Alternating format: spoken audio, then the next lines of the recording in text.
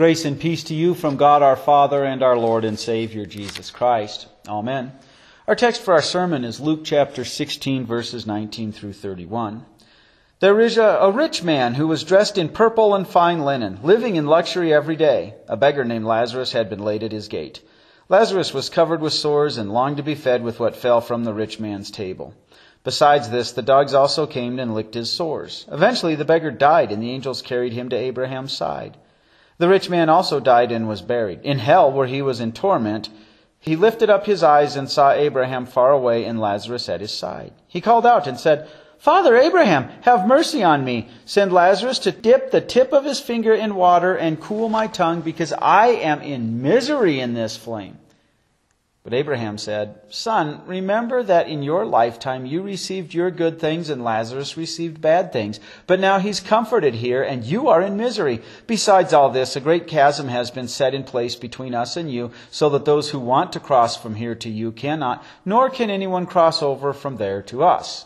He said, "Then I beg you, Father, send him to my father's home, because I have 5 brothers, to warn them so that they will not also come to this place of torment." Abraham said, "They have Moses and the prophets. Let them listen to them." "No, Father Abraham," he said, "but if someone from the dead goes to them, they will repent." Abraham replied to him, "If they do not listen to Moses and the prophets, they will not be convinced, even if someone rises from the dead." This is the gospel of our Lord. Brothers and sisters in Christ, our sermon text never says, "The rich man went to hell for insert reason." But the reason why he went to hell is very clearly implied. However, because it doesn't directly say that, people often assume or assign wrong reasons for the rich man to have gone to hell. So today we'll ask the question, why did the rich man go to hell? And how can we prevent the same for you and your family? So our text begins there at verse 19 saying, "There was a rich man who was dressed in purple and fine linen, living in luxury every day." And there are people who think that the reason why this man went to hell was specifically because he was rich. If you get rich, that automatically damns you to hell, they think. Except for there's a problem. Abraham, who's called the father of believers, was very wealthy for his time. He passed that wealth on to Isaac. Isaac didn't quite pass the wealth on to his son Jacob. Jacob, remember, fleeing under his uncle Laban, actually becomes a pretty wealthy guy. Now, you would think, okay, he had that one son. Remember, he has 12 sons. 10 of them are really jealous of the tattletale, son number 11. Now, son number 11 is a tattletale, but he really is a role model believer. Well, they sell him into slavery. And especially when he ends up in Pharaoh's prison, you'd think he's not doing so well financially at that point. Then Pharaoh has that dream. He interprets it and tells Pharaoh, 7 years of abundance, save up, because then 7 years of drought. And Pharaoh puts him in charge. So Pharaoh becomes the wealthiest person at that time in history, in that region. And Joseph is his right-hand man. So Joseph becomes the second wealthiest person in the region of that drought. So, we got another guy who's rich. Oh, and let's not forget, probably shortly after the other brothers end up moving down into Egypt, it's probably around that time there's this guy named Job. And Job is very wealthy.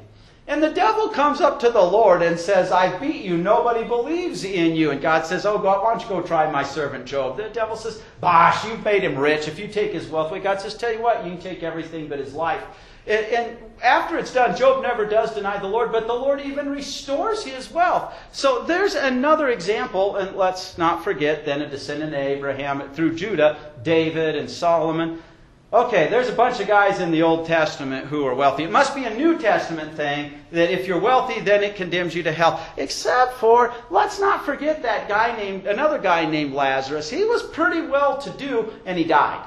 And Jesus came and talks to his sisters and raises him from the grave. And this is when the Sanhedrin says, we got to murder this man, this Jesus. So Lazarus was pretty well-to-do, and so were his sisters, because remember, one of his sisters, really at the beginning of Holy Week, takes that jar of perfumed oil and anoints his feet with it. And Judas gets mad because that's worth a year's wages, and he wanted to be able to steal some of that money. And let's not forget, there was also that wealthy guy who was a member of the Sanhedrin, Joseph of Arimathea, who actually, because he was wealthy, donated a tomb that had been unused to the Lord. So the Lord dies a criminal's death, but gets a rich man's burial. Don't worry, he gave him the tomb back. It all works out. So we can't say that it's because this guy was rich that he went to hell. And yet, his riches did have something to do with it. We're also then told in verse 24, if we skip ahead, he called out and said, "Father Abraham, have mercy on me." How could he recognize Abraham? And why could he call him father? Jesus is talking to Jewish people, and it is very clearly assumed that we would understand this rich man is a Jew. He would recognize Abraham simply because he grew up hearing the Word of God. So don't kid yourself. He would have grown up going to all those prescribed festivals and going to the temple for the sacrifices and hearing the Word of God. And if he did not live in Jerusalem, he would have gone every Sabbath day, that's our Saturday, and he would have gone to the synagogue and heard the Word of God, read to him, and then explained to him. So, in fact, it's not because this guy wasn't Jewish. It's not that he didn't hear the Word of God or that he didn't observe the customs that were prescribed in the Old Testament. In fact, when you hear things described, not that they had a Christmas or a Thanksgiving dinner, they had things like the Passover meal, but when he was observing a feast, if he invited you to his house, this was the place to go. He had the best roast turkey, right? So, they didn't have turkey then, but and it wasn't that he didn't go to the temple and observe the sacrifices, or that he didn't go to the synagogue. We've got to get into another big "it wasn't because of" before we get into the reason why. Now, we're told in verse 20, a beggar named Lazarus had been laid at his gate. And the way that's stated, the Greek word used literally is the word for throwing. It seems a couple of guys had enough pity on poor Lazarus. He's not able to walk, and they kind of throw him there at the gate. Good enough, you're on your own, good riddance. And he lays there. And we're told Lazarus was covered with sores and longed to be fed with what fell from the rich man's table. Besides this, the dogs also came and licked his sores. Now, to the Jewish people, the dog was an unclean animal. And you and I could think, if a dog's licking your sores, that's not going to work out too well. But we got to understand here, the dog's the only thing he's got for a doctor. So maybe we could say it's the rich man. He never shared food with him, and maybe obviously he could have afforded a doctor some oil to help this poor guy, and he didn't do that. But maybe we want to excuse him and say maybe he just didn't know Lazarus. Well, we continue. Eventually the beggar died, and the angels carried him to Abraham's side. The rich man also died and was buried. In hell, where he was in torment, he lifted up his eyes and saw Abraham far away and Lazarus at his side. Whoa! He recognizes Lazarus. Now, this is where a lot of people get the text wrong, because he does recognize Lazarus. He can't claim, "Oh, I didn't know this guy was at my door and was so miserable. My servant should have told me." But a lot of people start to think, here's the problem.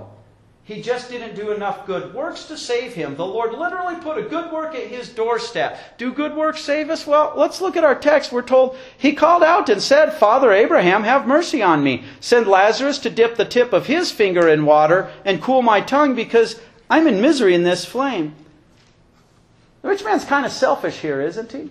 Now, we've got to understand his body is rotting in a tomb right now. When Jesus tells this account, he does it so we can understand the misery of hell.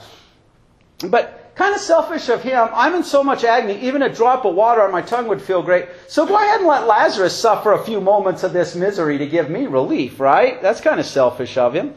But Abraham said, "Son, remember that in your lifetime you received your good things, and Lazarus received bad things, but now he's comforted here, and you are in misery. Besides all this, a great chasm has been set in place between us and you, so that those who want to cross from here to you cannot, nor can anyone cross over from there to us." Now, if I was reading this account and it was all I had and it stopped here, I would certainly think Abraham saying, you had your chance to do good works and you didn't. And even think maybe that poor man, Lazarus, suffering, maybe that suffering helped him earn heaven.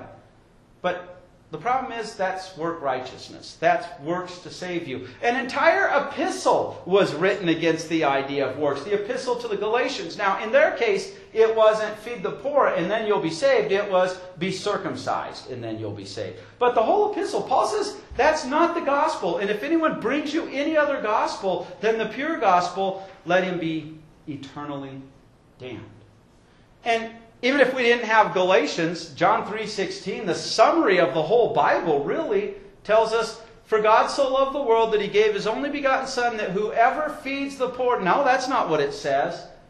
That whoever believes in Him will not perish, but have everlasting life. And I really want to point that out because it's called the social gospel today. But it's just another way in which human beings make our works earn heaven. The idea that we exist to feed the poor. Now, I'm not saying it's wrong to feed the poor, but I virtually every week get a phone call, and it often goes something like this. Lord of Lords Lutheran Church, this is Pastor Sherman speaking. Hi, I'm really behind on my rent. I've never stepped foot in your church. I'm never going to step foot in your church. But can you give me $2,000? I think the most I've ever been asked was $10,000 to help me pay my rent. And I always sarcastically want to say, sure, let me go to the money tree behind our church and get that for you. But I start to explain, I'm sorry, our congregation doesn't have that kind of money to spare. It would be bad stewardship. How dare you? That's why churches exist. That's the social gospel. That's not the reason why we exist. So it's not wrong to help the poor, but there's a bigger reason why He would not help Lazarus. So after verse 26, where He's told, you can't cross over and Lazarus can't cross over to you, at verse 27, He said, then I beg you, Father, send him to my father's home, because I have 5 brothers, to warn them so that they will not also come to this place of torment. Whatever it is this rich man has done that has sent him to hell, his 5 brothers are doing the same exact thing. And now we get to where the problem is in verse 29. Abraham said, they have Moses and the prophets. Let them listen to them. What does he mean? We have Moses and the prophets. Now, as Jesus speaks this account, the New Testament is literally being spoken. And it'll be 30 years later before Matthew writes the first gospel. So the New Testament doesn't exist yet. It's unfolding. But at that time, what you and I call the Old Testament was all the scriptures they had. And it told them everything they needed to know to be saved. And they often called that Moses and the prophets. Because Moses wrote the first 5 books of the Bible. The prophets wrote the rest. And Psalms, Job, and Proverbs. There's a little bit in between, but it was considered all part of that. So really, Abraham says, they have the Word of God. Let them listen to it. No, Father Abraham, he said, but if someone from the dead goes out to them, they will repent. Why is this man's brothers heading to hell? Why did this man end up in hell? Remember I told you earlier, this is a Jewish guy. He grew up going to the synagogue, going to the temple. He had the Word of God. But, in the old Charlie Brown cartoons, when the teacher talks, how the trumpet would go, wah, wah, wah, wah, wah, wah, wah. That's basically what he heard. Maybe it was boring to him. And we know that his mind was on something else. And do you hear the audacity this man has? It's the Word of God that's going to save them. You've got to listen to it. And he argues. He's in hell and he argues. No, the Word of God is not enough. Verse 31, Abraham replied to them, if they do not listen to Moses and the prophets, they will not be convinced even if someone rises from the dead. No, you're wrong. God's Word is not enough to save somebody from hell. They need a miracle. They need, kind of like in a Christmas story that Charles Dickens wrote, where they say Jacob Marley was as dead as a doornail. And then Jacob Marley shows up and the ghost's warned and they fix Ebenezer Scrooge's problem. He's saying that's what they need. And remember when the disciples thought Jesus was dead and how it scared them? It's a ghost. If they have the shock and awe of somebody showing up, that'll do it. But this Word stuff, that's not enough. And Abraham's response is no. If they're not going to listen, they won't listen even if someone does rise from the dead. And we know that's the case if we want to rely on the shock and awe method. Because someone did die and rise from the dead.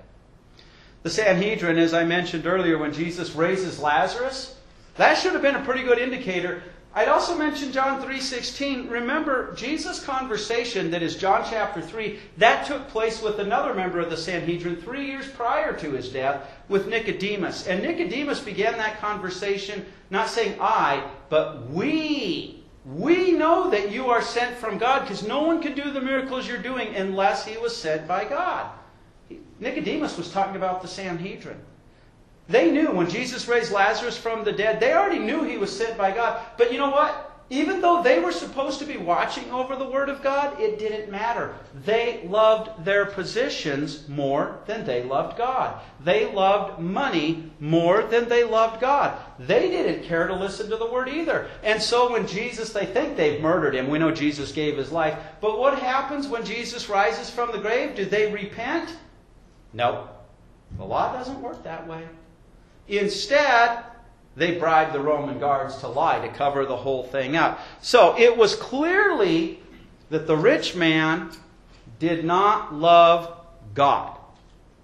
Even though he was raised in a culture that was designed so that he would hear that word, because he didn't love God, he didn't love the Word. And because he didn't love the Word, it went in one ear and out the other. And because of that, then, when he saw a man who he was quite capable of helping, he was unable to have compassion because he was too busy serving what took the place of God in his heart, his wealth. Brothers and sisters in Christ, the Word of God, as we know, can be divided into two messages. The law. The law damns us. The law is scary. The law always accuses. The law is always there saying, there is your sin. The purpose of the law is to terrify us. It tells us what holiness is, but we're not holy in and of ourselves, so it rips our heart wide open and convicts us of our sin. That's what the law does. And if that were the end of the story, we would be in trouble. God sends somebody to us with the Word to tell us, you cannot do enough good works to be saved. You're too sinful. And so God became a man, and He did all the good works. He suffered every temptation, but He never once fell. He went to that cross, and He spilled His blood to wash your sins away. And only the blood of the God-man would be precious enough to wash every one of your sins, and every one of my sins, and every one of the world's sins away. The law makes 10 demands, but it will never empower you to complete it. It just says, yeah, you screwed up again, you're damned. The good news of salvation in Christ makes one demand. It demands that you believe it. And even our faith isn't the good work we do in order to be saved, because we could not make ourselves come to believe. We're dead in our sin. And so God sends somebody to us with the message, or like in my case, as an infant, sent Christian parents to take me to the baptismal font. And the Holy Spirit works through that word, and He enters the heart and gives birth to a new person. When you have the new person, you have the faith. And it's by that faith that then you are, pat yourself on the back in a very good way, you are here listening to the Word of God today. Because you love the Lord. And it's put in you a love to hear the Word. A love to come and confess your sins, as we did at the beginning of the service, and be assured again that the blood of Christ has washed you free and you are a child of God. And so, let's make a few applications about that. Oftentimes we think God's Word is wrong. There are things in God's Word that can be very hard for, if we want to say, evangelism. Closed communion, fellowship doctrine. And too many times in history, people have said, if we just ignore this part of God's Word, then we'll be good to go. But then we're thinking we know better than God, just like that rich man. Now, I got to be careful how I say what I'm about to say, because when I first entered into the ministry, I was blessed that many an experienced pastor told me, Fred, I can't bring one person into faith, but I can certainly chase them away from my church. What do they mean? If somebody came in, a visitor, and we totally ignored them, did nothing, maybe even wish they weren't here and acted like it, let it be expressed, of course it wouldn't be a shock if they never came back, right? But it's when we are privileged to share the Word of God, we also recognize it's the Holy Spirit that converts them. We don't have to argue them into believing. And so we've got to be careful that it's not that we have gourmet Lutheran coffee, or that we have service at the exact right time, or that we meet in the right building, or that we have enough cushions in our chairs. Now, like I said, we could go out of the way to make these things painful. And I could even go out of my way to make my sermons painfully boring and wonder why people don't show up too, right? There's literally the Apostle Paul preached all night and one guy fell asleep and fell to his death. But those aren't the things that convert. It's the Word of God. And it's surprising when a person loves the Word of God. The early Christian church used to have to meet in the catacombs where the dead were buried so that they wouldn't be persecuted by the government, what they will endure. So if we think that we need fireworks and miracles and large displays of wealth, well, that's what the rich man thought, and he was wrong. It's the Holy Spirit working through the Word.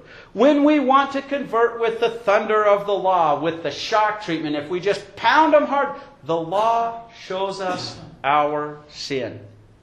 The law does not give us a new heart. That again is the work of the gospel. And that is where the Holy Spirit gives us the new man. Now you got to be careful too in congregations. Like I said, this guy grew up hearing the Word of God. He was Jewish. And we can have spoiled brats like that in our congregation who turn around and I need a church that does this for me and that for me and that for me. And I need this kind of entertainment and this kind of gourmet coffee. And also make sure you got a cappuccino bar. And I want to replace with couches and the church needs. And oftentimes I've met, since I've been in the ministry, more than one person like this. And you say, and what are you doing for your church that they should give these things to you? Oh, that's a whole other story. But you know, the sad thing is what they need is the Word of God.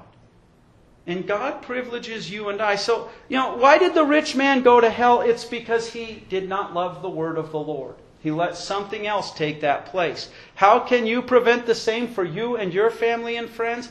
It is Christ who saves us. And that leads us to love His Word. And that love leads us to share His Word. And that love then leads us to share, not only to share His Word, but to love our fellow man. And so, the rich man went to hell because he did not have a love for the Lord or for the Word, for His Word. So he missed it, even though it was there regularly for him. And for you and I, we know that Jesus is our Savior. That's the big thing. And so we share it and we rejoice to come to it and be nourished. Nourish our new man through it. Amen. And now the peace of God, which transcends all understanding, will guard your hearts and minds in Christ Jesus. Amen.